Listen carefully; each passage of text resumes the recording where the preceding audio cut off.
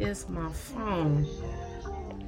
Let me send out this reminder to everybody to tune in to the podcast.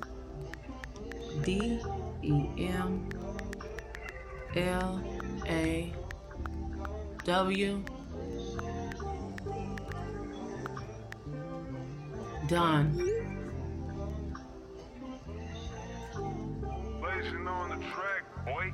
Boutdemlaws, Boutdemlaws, Boutdemlaws, Boutdemlaws, Boutdemlaws podcast, Boutdemlaws podcast, Boutdemlaws, Boutdemlaws podcast, Boutdemlaws podcast, Boutdemlaws. Let's start the conversation.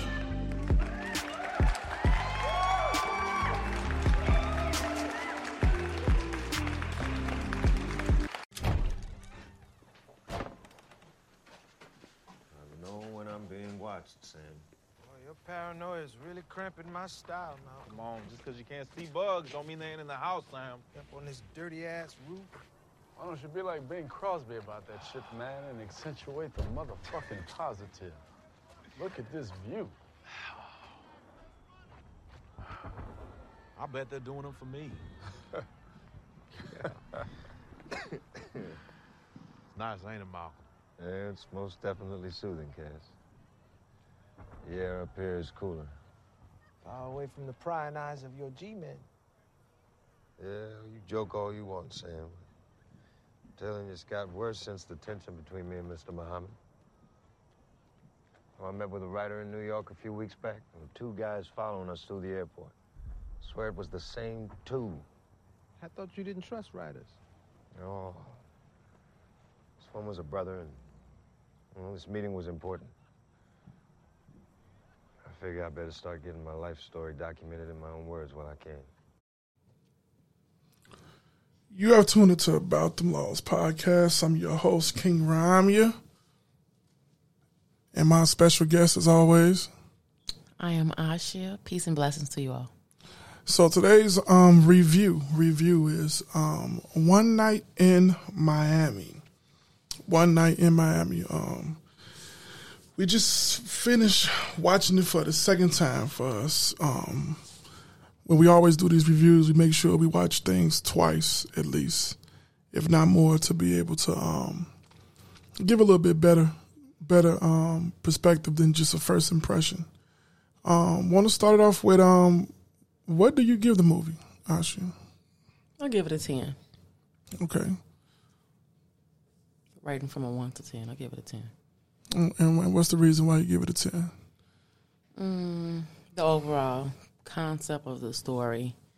You have 4 men of color in their various careers. You got Sam Cooke, he's a prolific singer.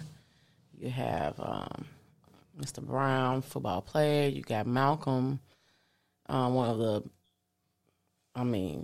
most famous talkers of that time of the Nation of Islam. And then you have Cassius Clay, who soon turned his name to Muhammad Ali. Mm-hmm. And the friendship that they had, the relationship, and them being able to be men and challenge each other in life and then still be able to maintain their friendships. I also like the perspective of a different point of view of Malcolm. So, and we can go into that, but just over the years, how people have spoken about him and how we get in different perspectives of other relationships that he's had and how he was humanized and how he saw things and he kind of knew that things were going awry in the organization he was amongst. But I liked the ending parts of how Sam felt compelled to be able to speak his truth and speak about his people and make music for that. It's just unfortunate that their lives were ended, but I give it a 10 because of all of those reasons in the cluster. Okay. I'll give it a 10 as well. I give it a 10.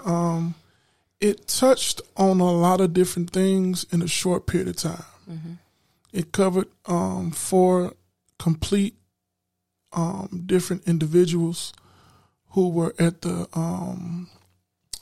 height. Only one person at the beginning of their career, which is when he just became champion, world champion, and that's Muhammad Ali. But it covered those four great men and their friendship and the importance of that friendship, or what that friendship looked like briefly. You know what I'm saying? We really don't know the ins and outs, but just a brief synopsis of it. Want to give a little bit of background on the movie before we really get into it. I did take notes on some things that I want to highlight in this review.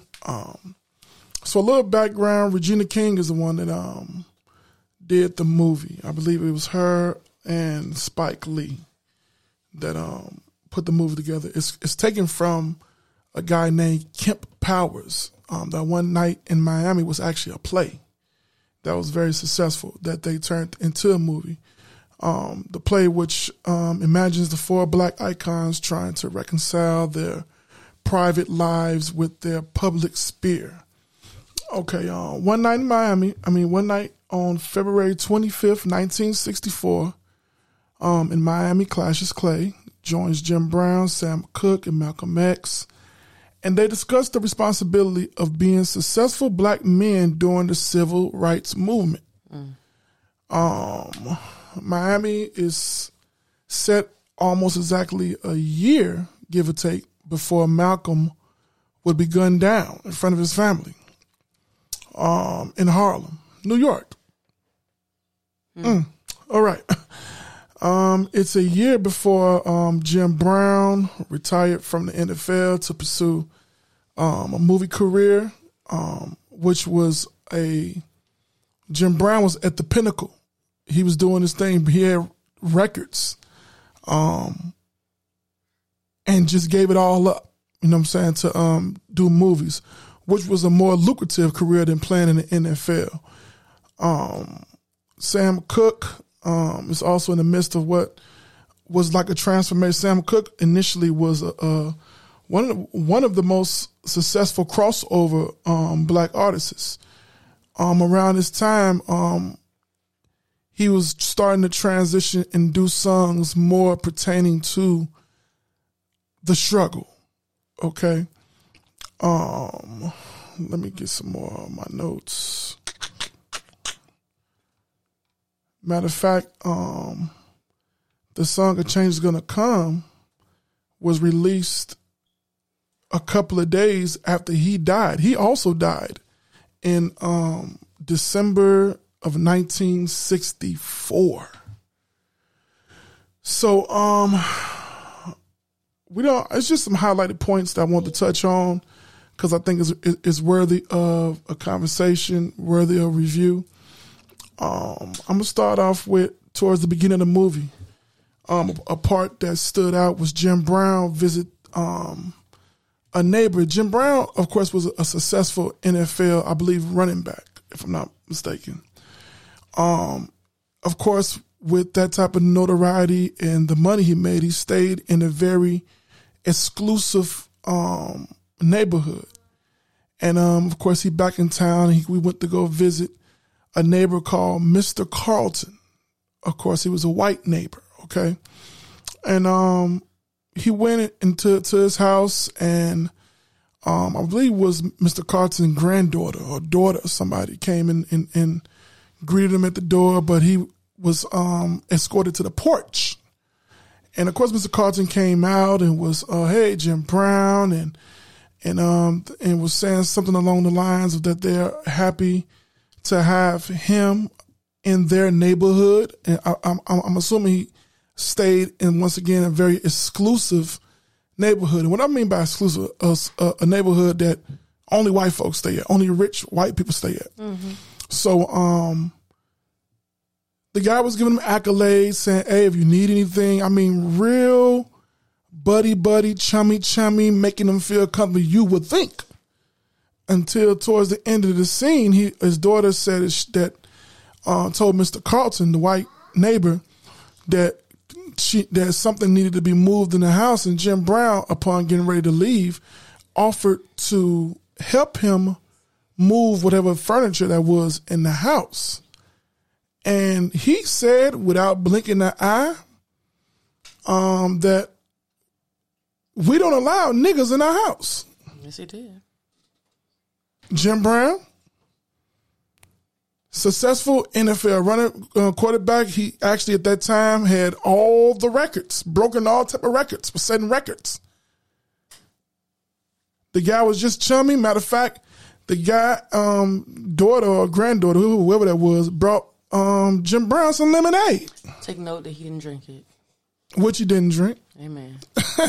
That brought him some lemonade. I mean, like I said, the conversation was very buddy, chummy. You would think, until when he offered that, it showed that no matter how successful you was, the rules are still the rules. You are who you still are. I feel the same way I feel. So, what you think about that part?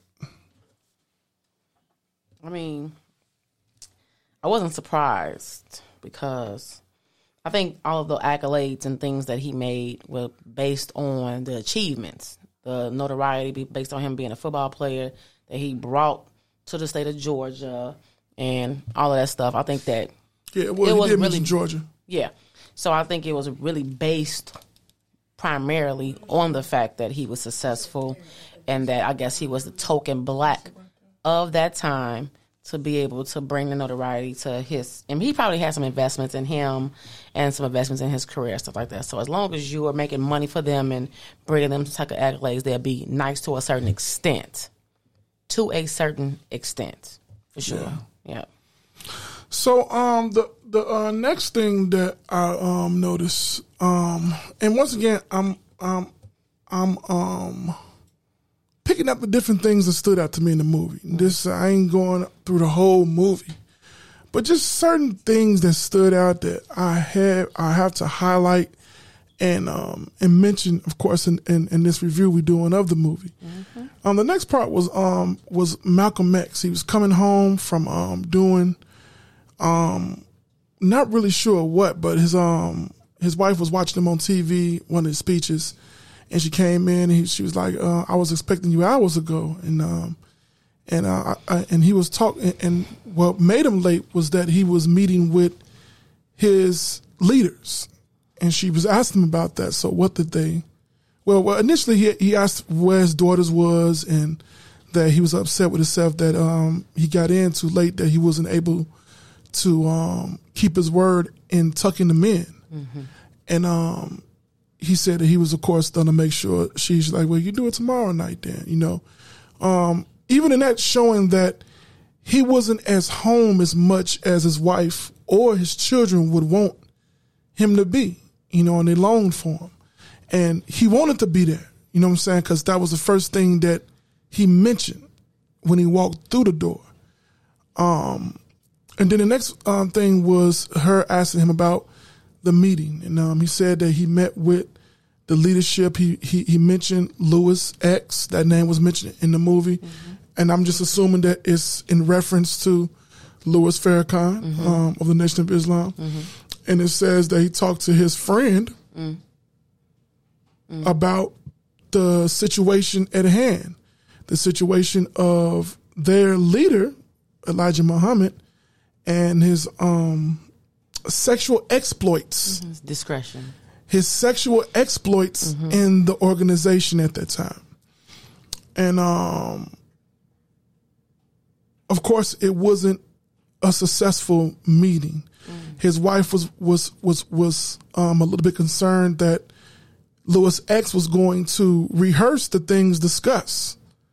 And she was concerned about the house, the things they have. Mentioned that he didn't own anything, so she was concerned about them taking things away from him because of the questioning and how he felt about the organization at that particular time.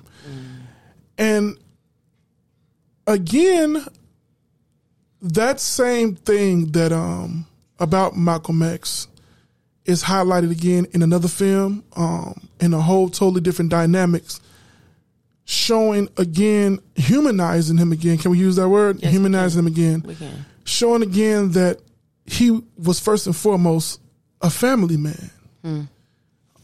Contrary to a lot of narratives I heard from that organization put out about him, that he loved his kids, was concerned about his kids, and concerned about the people and the morality of leadership, of them not just teaching a certain thing, but living by what they teach, and was conflicted about the blatant gall of not living by and expecting you just to go with it because they are the leaders. So, what you see in that piece of the film?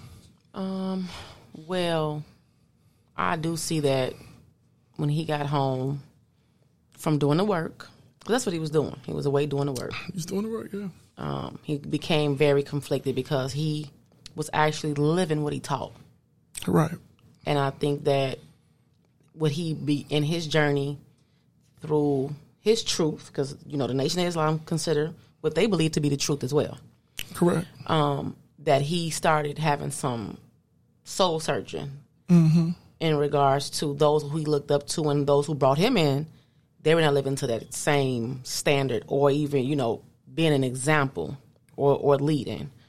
And it brings me back to one of the guards, one of the young men outside. He made a mention when he came in and asked for their autographs. You jumping way ahead, you know. Go ahead. Well, I just want to bring that one piece up, and him mentioning that, because Muhammad wanted to know how was it to be a Muslim.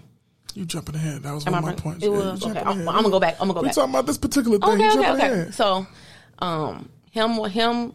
I'll go back. So, him wanting to be able to see his daughters and be able to put them to bed, show that he had a level of relationship with his children. It showed that he cared about, you know, bonding with them, and he wanted to have a balance. So he really beat himself up in regards to that at that time. Also, he missed his wife, and she was more so concerned. You know, she's looking at him on TV, so she's looking at what her husband is doing, but she's also concerned. She's looking at the things that he cannot look at, the things that he don't see probably face to face or from behind the scenes of where she's sitting at, and how they may have perceived the conversation.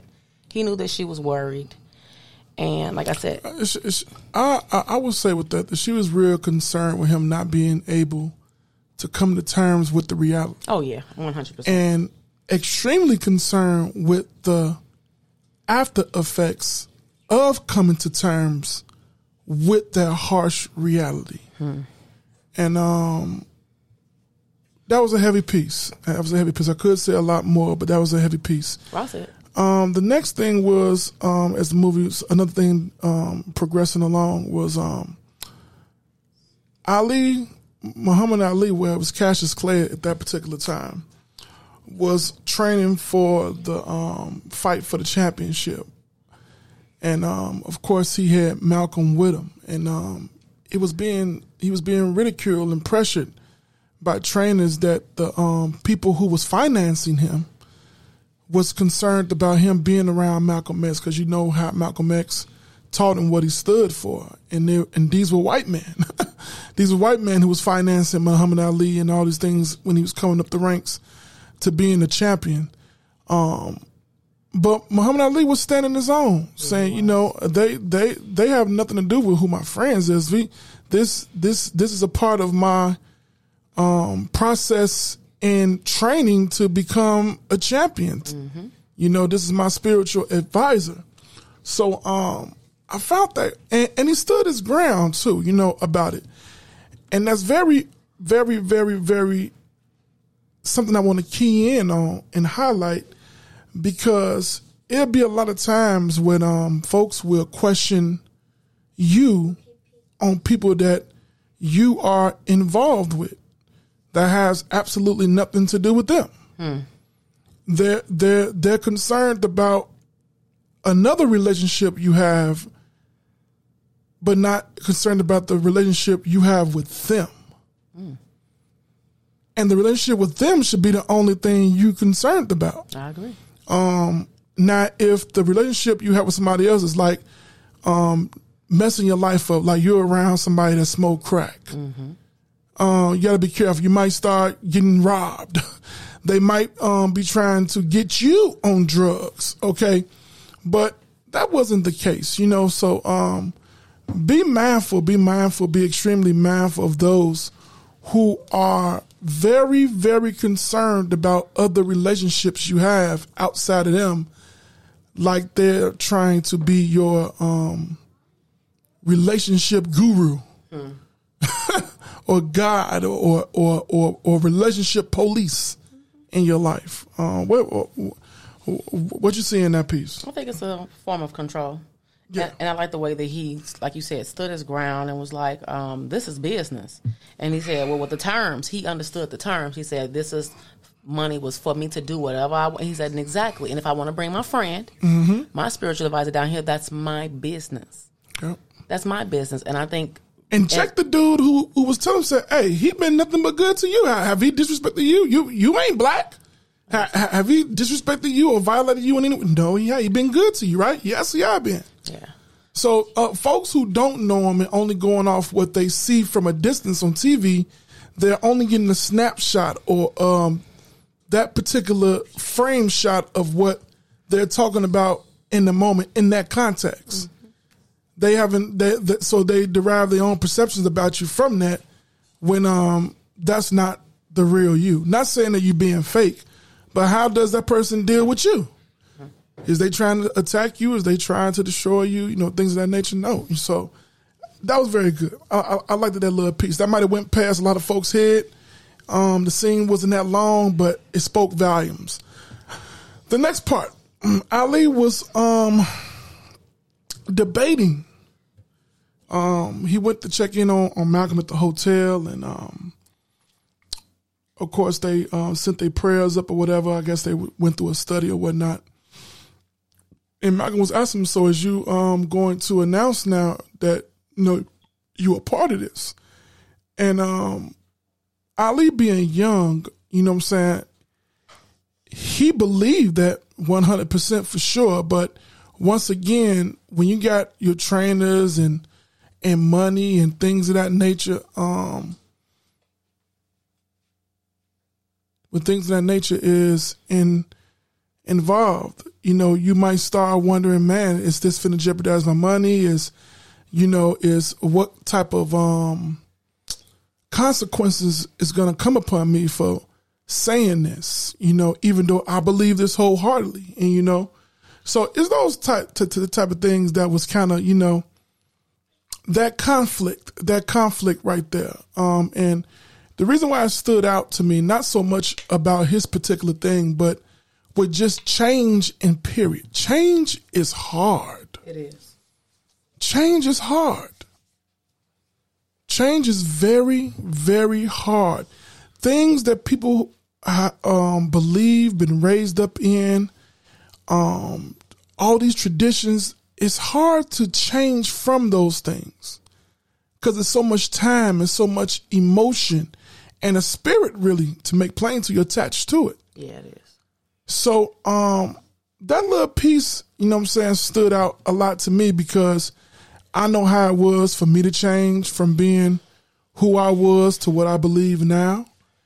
Not celebrating, not eating, those things that I had to go through, process the folks around me who didn't comprehend and think that was a little bit too much and that it didn't take all that and why don't you do this? And I don't think God would be mad if you did that. And change is hard.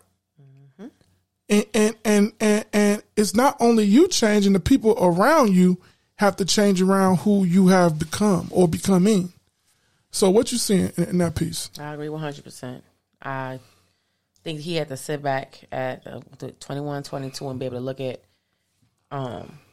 what that change looked like. What did it mean to join the Nation of Islam and what did it mean to be a Muslim? He also He's young. He's an athlete. Yeah, absolutely. He got women at disposal. Remember, drinking and drugging wasn't going to be able to be a part of the game. Yep. You're an athlete. You're an entertainer.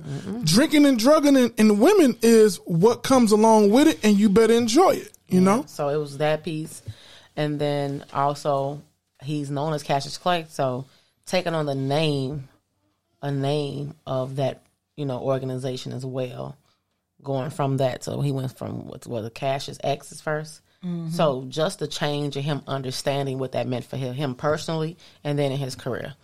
Yeah. That was a big piece. So then it transitioned to Sam Cooke. Once again, Sam Cooke was a crossover artist. Well, you would consider a bougie artist, where they was presenting it.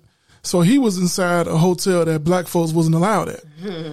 And he was there with a young sister, and she was saying that she would have preferred being at the hotel where all the black folks is at. Because, you inside a hotel room that's nice, but once you go outside that room, you are in an environment around people who really don't want you there. And don't look like you. But then at the hotel that everybody else was at, you see black folks around, walking around, high-fiving by the car. It's what we are used to seeing and accustomed to. So those two different lifestyle challenges was kind of unique, because a lot of our people aspire to be in the different places that our oppressor be at. They think that that's the place to be. Sam Cooke wanted to be at the Copacabana, and they really didn't want him there at the Copacabana.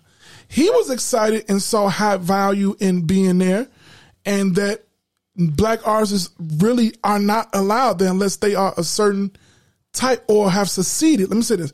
Unless they have been successful at a certain point to be allowed to be amongst white folks at that prestigious place at that time. So it spoke volumes to me that a lot of the things that we think are the pinnacle of success, once folks was there, they seen that wasn't even the place to be at. Nope. That they should have found some comfort or made things better around their own, or appreciated and valued being around their own a lot more than being around the other nation of people. So, what you see in that? I ain't got no expounding. I see it the same way. Yeah, it was different. Yeah. It was different. I mean, you able to say, "Hey, I stayed there," but when you was there, you really was just in the room. And he wasn't ready to party until he got there. And he realized that the real party was over there where the black folks was at, and the black folks was at the black hotels. Mm-hmm. So from there, fast forward to what you was jumping ahead to. Mm-hmm. One of the Muslim guards, a young man, while he was on post, Muhammad Ali asked him a question, because he came in there to ask for autographs from everybody. He was a fan of everybody in there. And I believe this was after Malcolm already told Jim Brown and Sam Cooke that Muhammad Ali was going to come over to the Nation of Islam, convert. And they had their own views about that. And Muhammad Ali was asking the young man, because Malcolm X stepped out to make a phone call to get his camera, to call his family, get his camera and whatnot. And the young man mentioned something in that dialogue that's very, very heavy to me. He said, do you regret anything? Do you regret anything about, what do you regret or what do you miss by becoming a Muslim? And the dude really didn't have no. He said, I miss my grandmama pork chops. And in Islam, you can't eat pork. And also, so-called blacks, Hispanics, natives, you Israelites, we can't eat pork either. You read Leviticus 11 chapter, we have a dietary law. There's certain foods that we can't. We can't eat pork, shrimp, crab, lobster. So for Leviticus 11 break down to you what you can and can't eat. Mm-hmm. All right. So that ain't just a Muslim thing. They actually got that from the Bible, because the Bible was around before Islam. Historical fact. All right. Anyway, it says that he said that the pork, his grandma pork chops, and Jim Brown loved his grandma pork chops. He's like, I told you. And he said a heavy schedule. And a heavy schedule is, I believe, is as you come into the Nation of Islam and come up the ranks, it's a lot of different things they have your hands in. I guess in the proving process, so that's how they build their man up, whatever the program is. It's a schedule that you got to go through. But he told Muhammad Ali that he wouldn't have to worry about being a part of that schedule. And so that was highlighted to me on the strength of, because I used to be a part of organizations, and things was dealt the same way. If folks came in and had a certain amount of status or had opportunities that could benefit the organization, they wasn't going to go through the regular process that a regular Joe Blow come off the street will have to go to. Them individuals ain't finna be at the leadership house eating on some barbecue. I'm just gonna leave it at that. So I see now that wasn't just a unique situation to where I was around. I see this happen in many organizations, that if you have a certain status, if you have a certain, or if you have certain opportunities that would benefit the organization, they'll move you up the line. They'll move you up the line. And he mentioned that.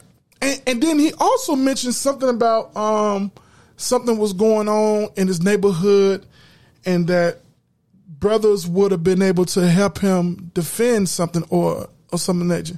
And Jim Brown was like, that's like a gang. He said you didn't have to join the Nation of Islam for that. You could just join the gang. And then he said, what's the difference? Yes, he did. What's the difference? And I said, and that stood out to me, because a lot of these organizations operate under the same tutelage and the same spirit as gangs. Facts. Just with their religious book. I'm going to say it again. So that stood out and to me in there, because I can relate to that. I'm pretty sure a lot of folks can relate to that. So what you saying now? I said a whole lot in that, Ashi. So trying to go back, I was going to say that originally, that young man came in and wanted all of their autographs for sure. But when he was explaining to him, you can tell that he came from a place of really needing them to kind of build his self-esteem up. It seemed like he had been chased in the community, and the brothers would have came and either fought for him, with him, because he was a part of that organization, like you said, or the training, the military training or things of that nature that he would have took. He would have been able to defend himself. He also mentioned liquor. He was like, drinking the liquor. You can't do that. Yeah. And eating of certain things. But he wished he would have joined sooner. He wished he would have joined sooner, so that he wouldn't have to go through the things that he went through. And according to the Bible, you can drink wine. It's just got to be in moderation. Right. You can't be drunk. That's a sin. All right. So go ahead. And when I took from him saying that he wished he would have joined it sooner, was that he really didn't have any goals, or he wasn't really heading anywhere in life. So this was the thing to do to solidify him as a man and give him some type of position. He was a security guard. He could say he was a security guard for Malcolm X. These are things that he can add to his resume of things that he did and who he was under and things of that nature. So, well, when you see when you see other movies, what's the other show that with Forrest Whitaker? He plays Godfathers of Harlem or something like that. Something like that. Yeah. I know what you're talking about. And that's another separate type of show that shows another perspective of Malcolm X. Malcolm X had that brother, had the Nation of Islam in that type of gangish, not in a way to oppress the people, but protect the people. Yeah, I agree. He had that essence of a gang type thing going on there, where the Muslims the Muslims will beat you down. You know what I'm saying? No, they'll move you up off a block in there. And you got to realize in the 60s, when they was really at the pinnacle of their specific movement, that was what you wanted to be a part of. Absolutely, yeah. You might have not really 100%, because I know some folks who really wasn't 100% about the doctrine, but they loved the brotherhood in that thing. Yeah, they were all about the unity. They was about that unity. That brotherhood and unity was completely opposite from what you saw in the Christian church. 100%, yeah. You understand what I'm saying? Mm-hmm. They were speaking more to, and the Christian church at the time was more about the community than now. You know what I'm saying? The Christian church and them did a lot of organizing and protesting, and they are far from that now. They got too much money. Far from that now. You know what I'm saying? But at that particular time, that was, if you was about the people, that was the zone that you would want to be in, period. Mm-hmm.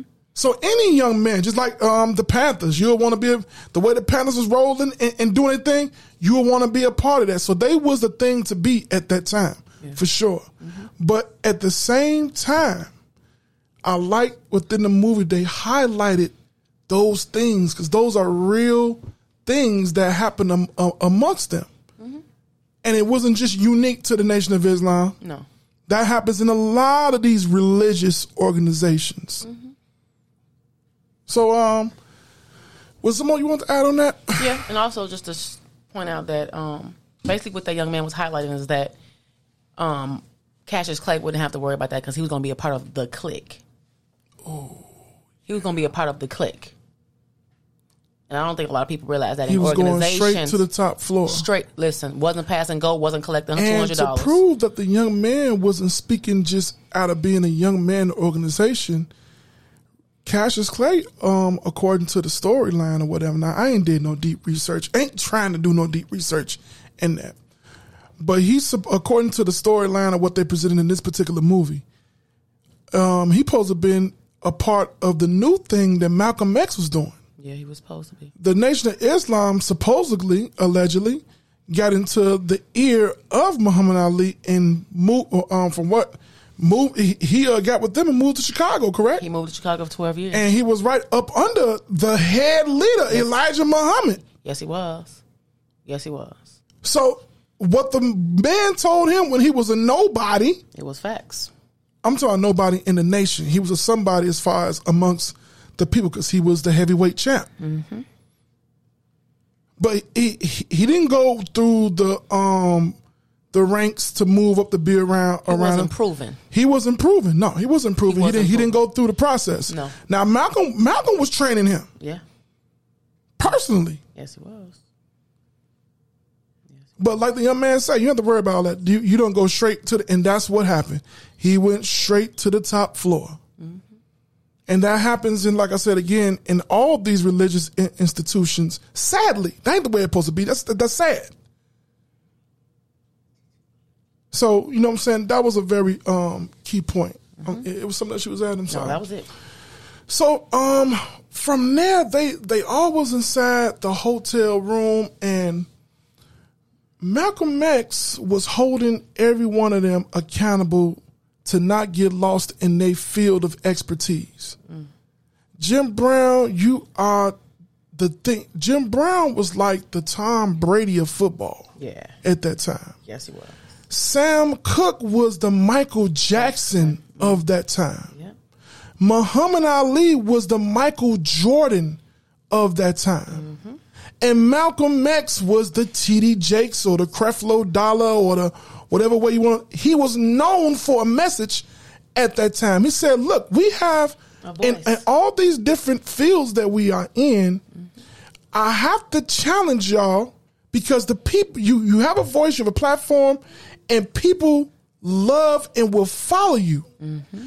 Make sure you're not leading them back into the same oppression. Mm-hmm. He said that I can't be the only voice. Yeah, yeah. He said I cannot be the only voice. Mm. Matter of fact, y'all voices is a lot bigger than mine. Yes, he did say that. He wasn't telling them to do what I liked in there is that he was not telling them to do what he does. He said, in your particular field, do not forget about the struggle. Our people dying. Yes, he did. Our people going through a lot of different things. Do not forget in your particular field, whatever you can do, make sure you helping the people. Let's push things forward. Yeah. Yeah. Push things forward. And that was pretty much from that movie on, them going back and forth on different things that they are doing right and what they're doing wrong. And it was all in love. They was getting on each other, cutting each other up. Mm-hmm. But they was friends. Yeah. Those debates and was debates in love to push them to be better, because I know you better than you are great. They're not telling you great in this essence as for your people. They saying you just great in this football essence, or in this singing essence, or in this boxing essence. But you don't realize your voice is way past that. They're not going to tell you that. But I'm going to tell you that as your friend. Don't forget about the struggle. So what? As we progress, what'd you say in that point? I love how he used the terminology to use your voice for righteousness. Mm-hmm. And he told them that. He said that over and over again. He kept saying it for righteousness because, he got on Sam more so than anybody. Because he was the most. He was the most crossover artist. Absolutely. Than all of them. He really, because our people love music more than sports any day of the week. 100%. We're musical people. That's why they make sure they implement music in the sports. Go ahead. Halftime. And how he challenged him to, and everything you're doing, when you're thinking about the dollar, when you're thinking about moving into that exclusive neighborhood and doing better for yourself, don't forget about the people that's still looking to you, that you kind of left behind. Don't leave them behind. Use your voice to be able to guide them in a direction that's going to liberate or bring freedom to them in some type of way. Mm-hmm. So that's the kind of part that I took from that. And you know what was good too was that they was highlighting not only, of course, he was bringing up things that they can do better that he see is wrong. But I like that they also took that in and countered with the things that they are doing. Yeah. Yeah. They countered with the things where I am doing this. Jim Brown, I'm always been outspoken. I'm not liked for that. Mm-hmm. But I always been, but hey, you, and he said you can do better. You can do this and do that. Sam Cooke, hey, you making all these songs, but what about putting this? It's folks, other nationality people making more songs that are relatable to our struggle than what you doing. And Sam Cooke was doing other great things business wise for folks. Yeah. Which was great, and nobody would have never known. And I'm glad that was highlighted in that it wasn't just you're not doing nothing and do better. No, they actually mentioned the things that Jim Brown and that Sam Cooke and that Muhammad Ali was doing for the people. Yeah. In that dialogue. Also, another thing that during that debate that they was having, Sam Cooke got on Malcolm X about Elijah Muhammad. He said, I've been all through Chicago. He has the biggest house for blocks. He said for miles. Yeah, you can see his house miles and miles away. Mm-hmm. He said he got all this money. He said, but he ain't saying nothing about the mayor there. Now, during that time, we had somebody called Mayor Daley. Yeah, I think it was his father. And it was a whole lot of evil going. I don't know if y'all seen the and we're gonna do a review on the Black Messiah. That's coming. That's coming. That's coming. Judas and the Black Messiah. It was a lot of evil going on in Chicago. A lot of evil going on. A lot of evil going on with the mayor. A lot of evil stuff going on with the crooked politicians. It was so much evil going on. He's like, what is he doing about that in that specific city? Outside of just living it big off the people. Living like a pharaoh. He said he living like a pharaoh. And he said the only thing he keeps saying over and over again is that the white man is the devil. Sound real similar to some other organizations. It's like a quote. It's just a quote or motto. But what does that mean? What comes behind that? Yeah, What are you doing? That statement. What is that state doing? What is that statement doing amongst the people? The white man ain't the only one that's the devil. We can be the devil amongst each other. Oh, absolutely. And he mentioned that he got into some colorism. Yeah. He said he asked Malcolm. He noticed that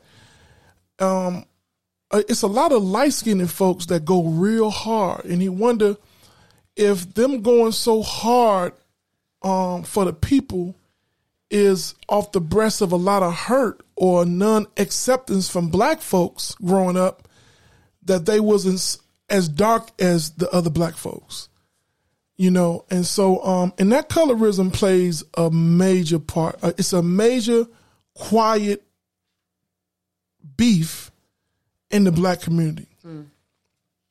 It's not. It's spoken of and done so often, but it's not looked at for what it's really worth. A lot of the different things that our oppressor utilized against us, we be doing it with each other. Say that again. If somebody's a little bit lighter than you or a little bit darker than you, you'll make comments either knowingly or unknowingly about those differences y'all have. So Jim Brown highlighted that. What are you seeing there? I do. That's kind of played in our everyday lives and communities, that the light-skinned ones are more accepted.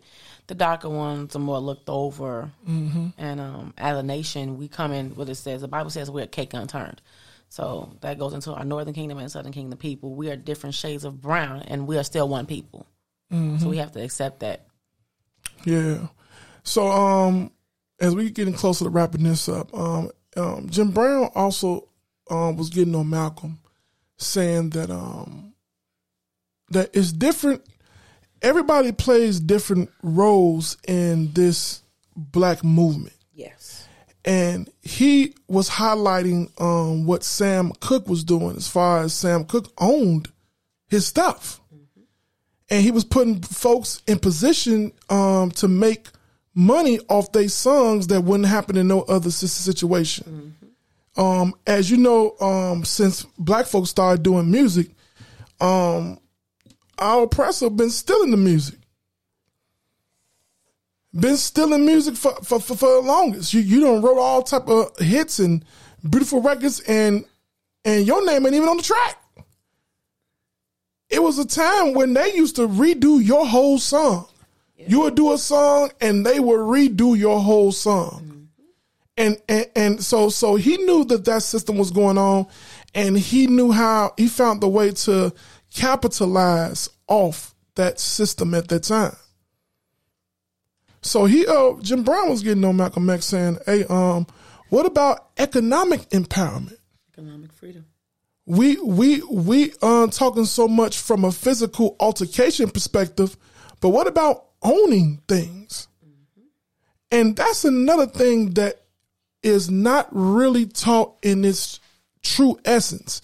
Folks will throw that language of economic empowerment, and when you see the implementation, the application of it, is really just empowering their pockets. My God. So when they talk about economic empowerment, it ain't about, hey, I'm going to make sure everyone around me own businesses. I'm going to make sure everybody around me, families, is straight. That everybody get houses. That I'm not sitting up here with the $5-10 million home, and everybody else is still paying rent, don't have an opportunity at all to ever try and get a home because they too busy doing the heavy schedule that makes you money. They too busy printing the papers. They too busy going on Gatorade fundraisers. They doing all these different things to raise money, but that money ain't benefiting them at all. They're struggling. Their time is occupied. They don't even have enough time to try and own things that you're getting off their labors. So he was talking about we really need to have a conversation of economic empowerment, and economic empowerment in the essence of not making one individual or a few individuals empowered.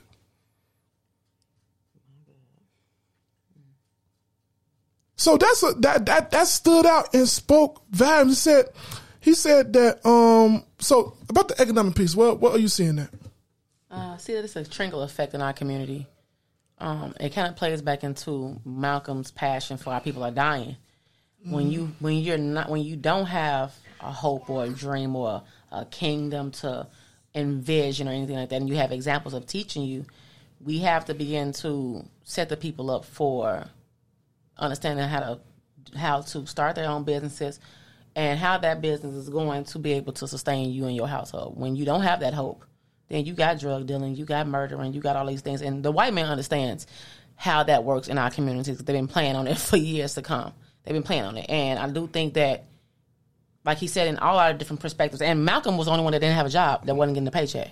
Yeah, he mentioned that, He was the only one in that circle who had the most to lose because he did not have a bag. Because the organization owned this house, owned this car, they didn't have too much in their house items of themselves anyway. Because they was 1,000% about pushing the work. 100%. He was dedicated to the work. And that's another aspect of Malcolm's life that keep on being highlighted in the various retellings, how this man was the face of Islam. Yes, it was many men that put in work. It wasn't a one-man band at all. But let's not deflect or diminish how effective he was in that organization. Absolutely. He was extremely effective. He was extremely effective. And in everything that he was doing, how was that translating to him in his husband responsibility at home? In the essence of, they didn't own a house. But how many businesses did the Nation of Islam set up? They didn't own cars. I remember in different renditions they were showing that that they didn't even have a lot of clothing. Yeah. Now this is one of the top leaders there, but that's not how Elijah Muhammad was living. He wasn't living like that. Matter of fact, from the movies, now once again, I'm not in the era. I'm just going off the retellings. The man closer to him wasn't living like that either. Why was Malcolm living so meager? He truly believed. He had a different agenda. And that sincerity wasn't acknowledged or rewarded. Because if they really appreciated the work you put in, hey, Malcolm, y'all own this house full sail. Malcolm, here go a bank account set up that we don't have for your 4, 5, 6 children that he have. That he barely able to see because he's pushing the message, doing the work. See, certain things ain't highlighted. We just, overlook certain things. But when you've been a part of things, certain things like that means a whole lot. Yeah, it's the experience. It's the experience for sure. So he talked about the economic empowerment piece. And we noticed that it's not just the Nation of Islam that economically empowered one individual or a few individuals. But it's a multitude of organizations that use the doctrine or what they believe to economically empower themselves. And then he mentioned another piece. Jim Brown dropped a gold nugget. He said that white folks have the ability to keep Negroes at odds with each other about empty matters instead of important ones. That was in 1964. That is still going on in 2021 today. Yeah, over 50 years later. over 50 We years still ain't got hip to that ancient, old school psychology trick. Keep these Negroes at odds with each other about things that don't even matter. And the things that are important, they'll never get around to because we got so many empty matters in place that they'll never stop arguing about these and look at the real thing. Jim Brown said that in 1964 in a hotel room. So we got to sit back and assess, is we rolling the same way? What is we really beefing about? What is we really accomplishing? Look at all these major organizations, these major churches. And then look at the members. How many big old churches then you see the members getting off the bus? Living, I saw a clip, I don't know how old it was. It was some preacher in there asking for $1,000 tithes and almost got his brains beat out. Was that in Detroit? I think it was up in Detroit.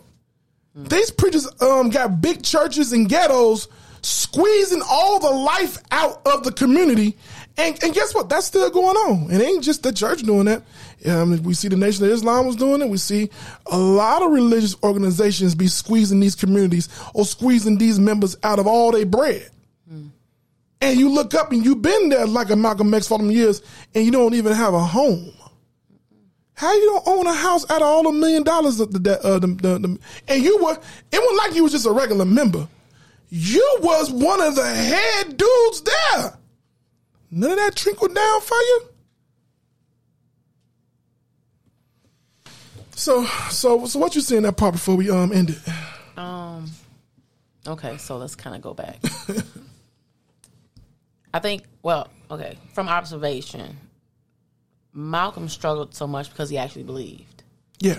And one of the things that I noticed, not just in the Nation of Islam, so I don't want people from the Nation of Islam to think we're attacking them. I want an organization. Hey, these y'all bones in y'all's closet. Deal with y'all bones. Grab the broom, grab the bag. These y'all bones. But I'll say these y'all this, bones. But I'll say this. We got bones too.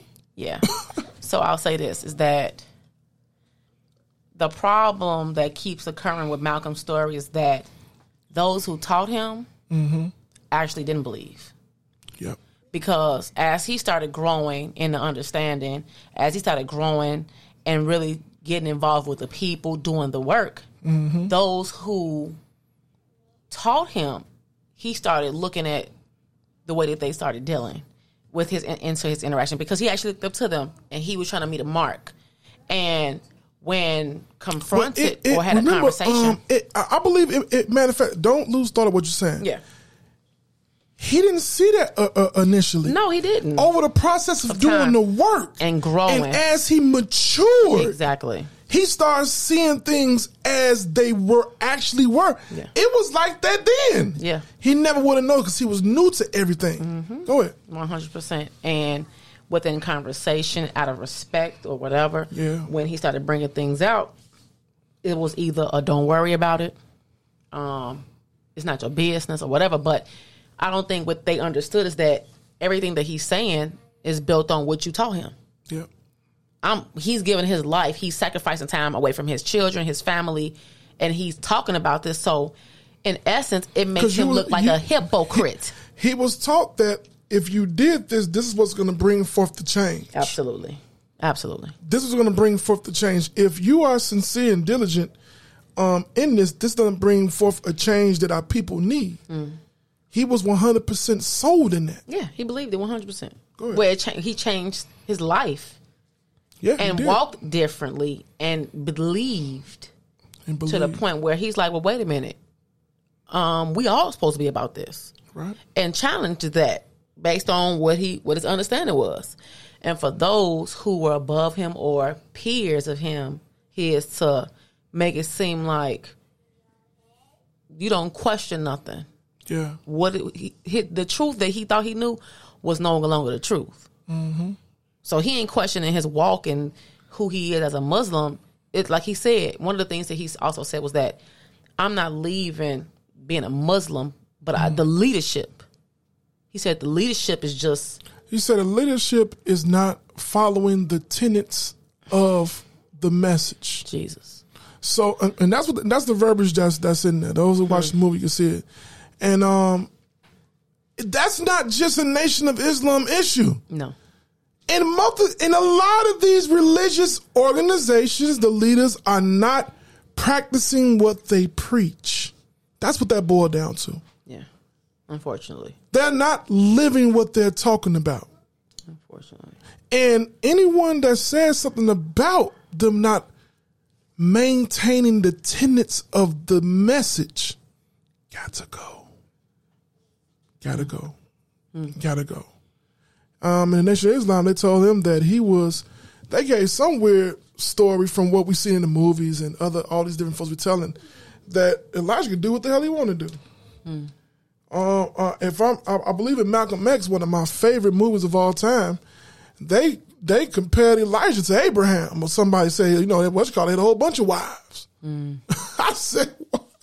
So it's not just in the Nation of Islam that folks will reach back and start calling themselves, saying that they people from the way back when, and that they can live and do the same thing those folks were doing. So yeah, go ahead. I'm sorry. No, and that was just like a real heavy piece in the retelling of what he was saying, is that, as he started saying it, he just couldn't stomach it anymore. Mm-hmm. He was just like, and the sad thing is that the man who he looked up to, who taught him, because he's bringing out the understanding of what you're doing is wrong, it became a beef. Yeah. It became you can't tell me nothing. You can't correct me. And he tried to come to terms with, I'm gonna either stay and not say nothing, like the other man did, or if I really believe this and because things don't man change, was satisfied, I gotta go. Whatever status and whatever trinkets of rewards that they was getting, they were satisfied with it. That was good enough for them. Yeah, it was that those trinkets and rewards meant more than the faith. Malcolm was saying, no, these folks, you gotta hold true to the faith. You're not doing that.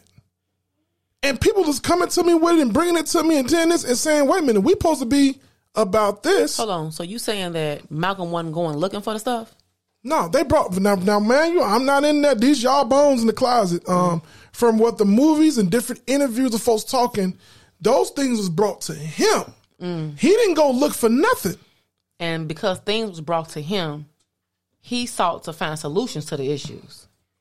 And got demonized for that. From what the movie was saying, he went to go looking to see if these accusations was true, because folks be lying on you. But then when it's found out that it's true, hey, hold on, what's going on? And he found, like I said, he had to come to terms that not only was the leader off, but there were other men who knew about it yep. and was cool with it. So it wasn't just one person. You mean to tell me all these men that I held in high regard really don't believe? This is a formality? This is a front? It's a game. It was a game for him. Yeah. This is just another unique type of hustle? So now it go to, wait a minute, hold on. What am I into? It started and once again, we're not advocating. Let me be clear, disclaimer. I'm not advocating nobody to join the Nation of Islam. I'm not advocating, according to the Bible, we are the Israelites. That's right. We are the sons and daughters of the Most High God. That's right. That's who we are. That's who we be. The Lord never told us to get into none of these religions at all. You won't find it nowhere in the Bible. Fact. All of it is man-made from top to bottom. But using and keeping it into the context of the movie and the individuals, he believed. And he believed to a point that he wanted to make sure that his friends didn't have to believe the way he believed, but at least love the people enough to deal a certain way. And that's the point that I really want to express to it, that a lot of folks, like I said, this truth ain't for everybody. Yeah. We know only a certain amount of our people is going to believe who they are and do what God say do. We know a majority of our people ain't going to never do what God say do. But while we inside this struggle, because the struggle ain't changed, the struggle ain't stopped. Within this struggle, if you're going to go ahead and be a Muslim, which we hope you repent and come out of it. But if you don't be that's my belief and opinion. All right. But if you're going to stay there in that thing, make sure you helping your own people. If you're going to play the sports, if you're going to do the music, how much of that is you helping the people? Is you still, as you are being used for gain, $1 million slave being used for gain, is you making sure that some of that is trickling to pushing our people in a better position? Or is you totally forgot about your people and trying to assimilate all the way into another type of folks that really don't want you there? So anything you want to add to them? No, that was it.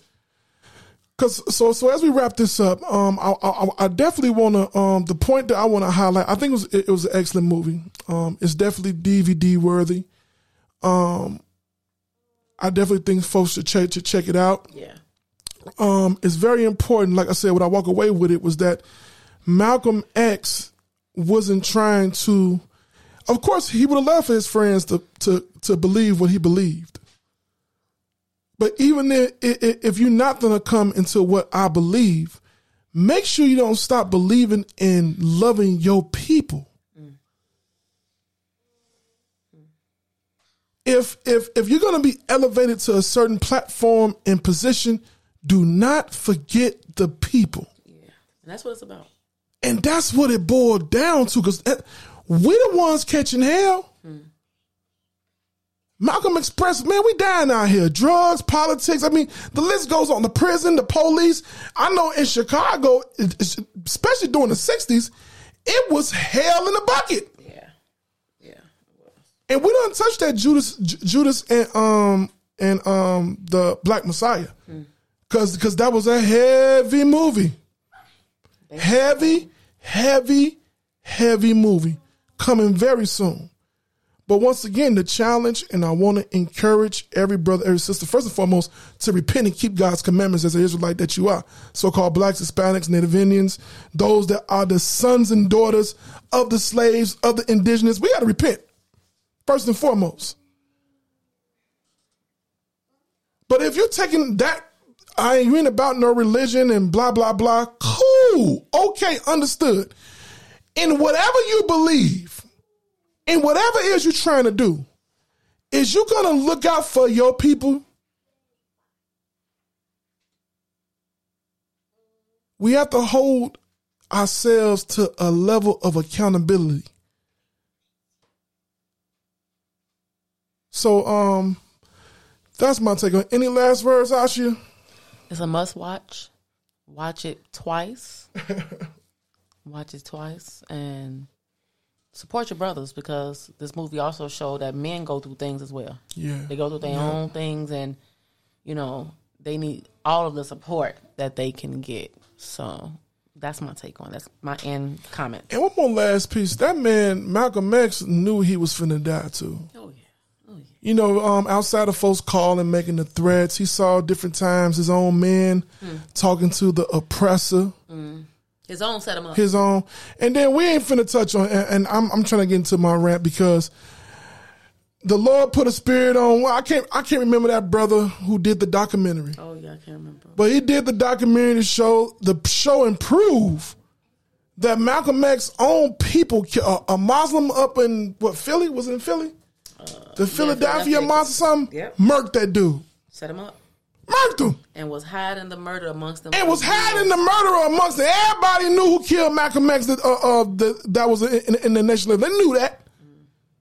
They said, "Oh no, we don't talk about that around here." Watch the documentary. I wish I knew. I should have wrote that down so it could have been in this recording. We don't talk about that. But y'all look that up though, man.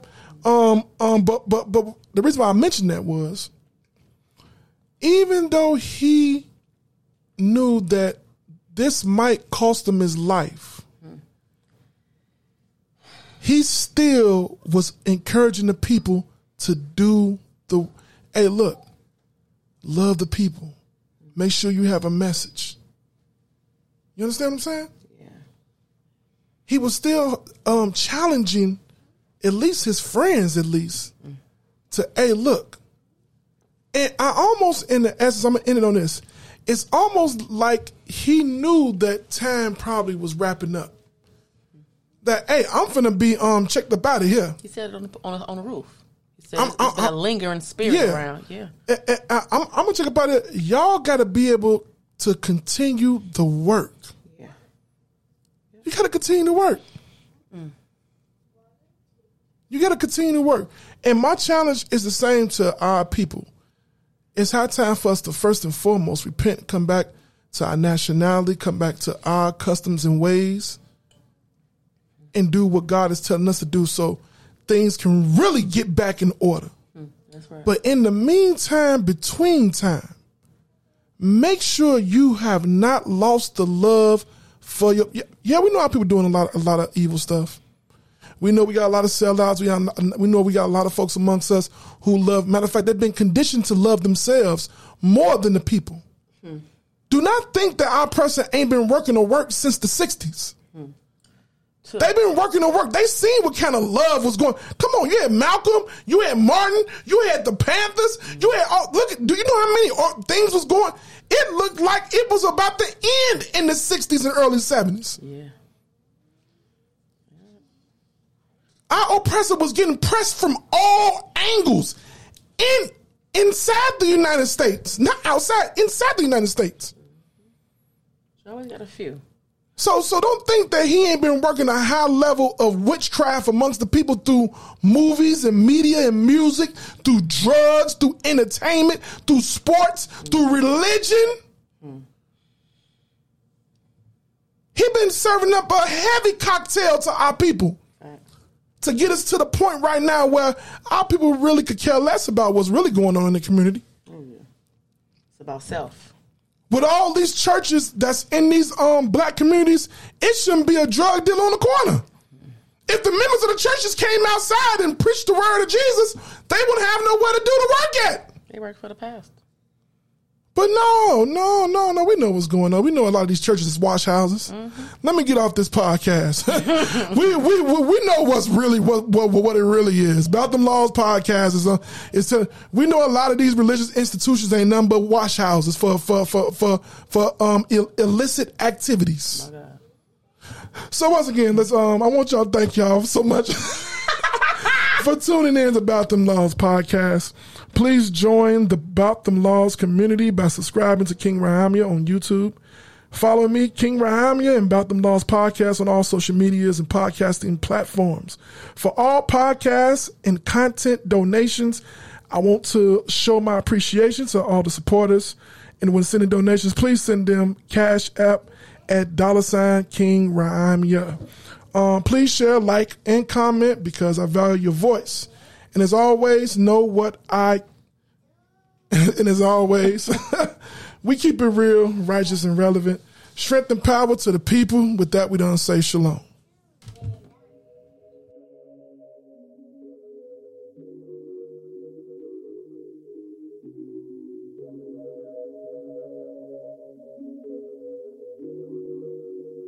Vision be bullin'.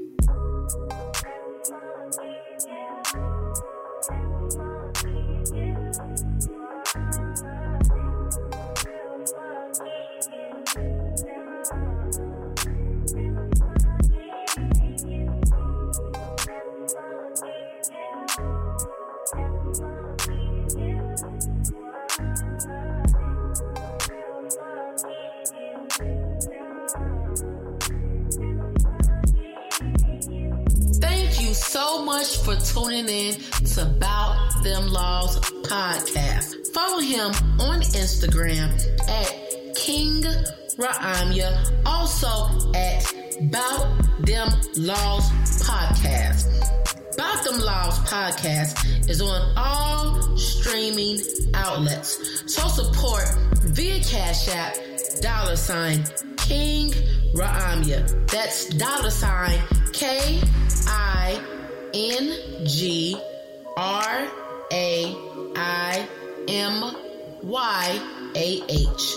As always, keep it real, righteous, and relevant.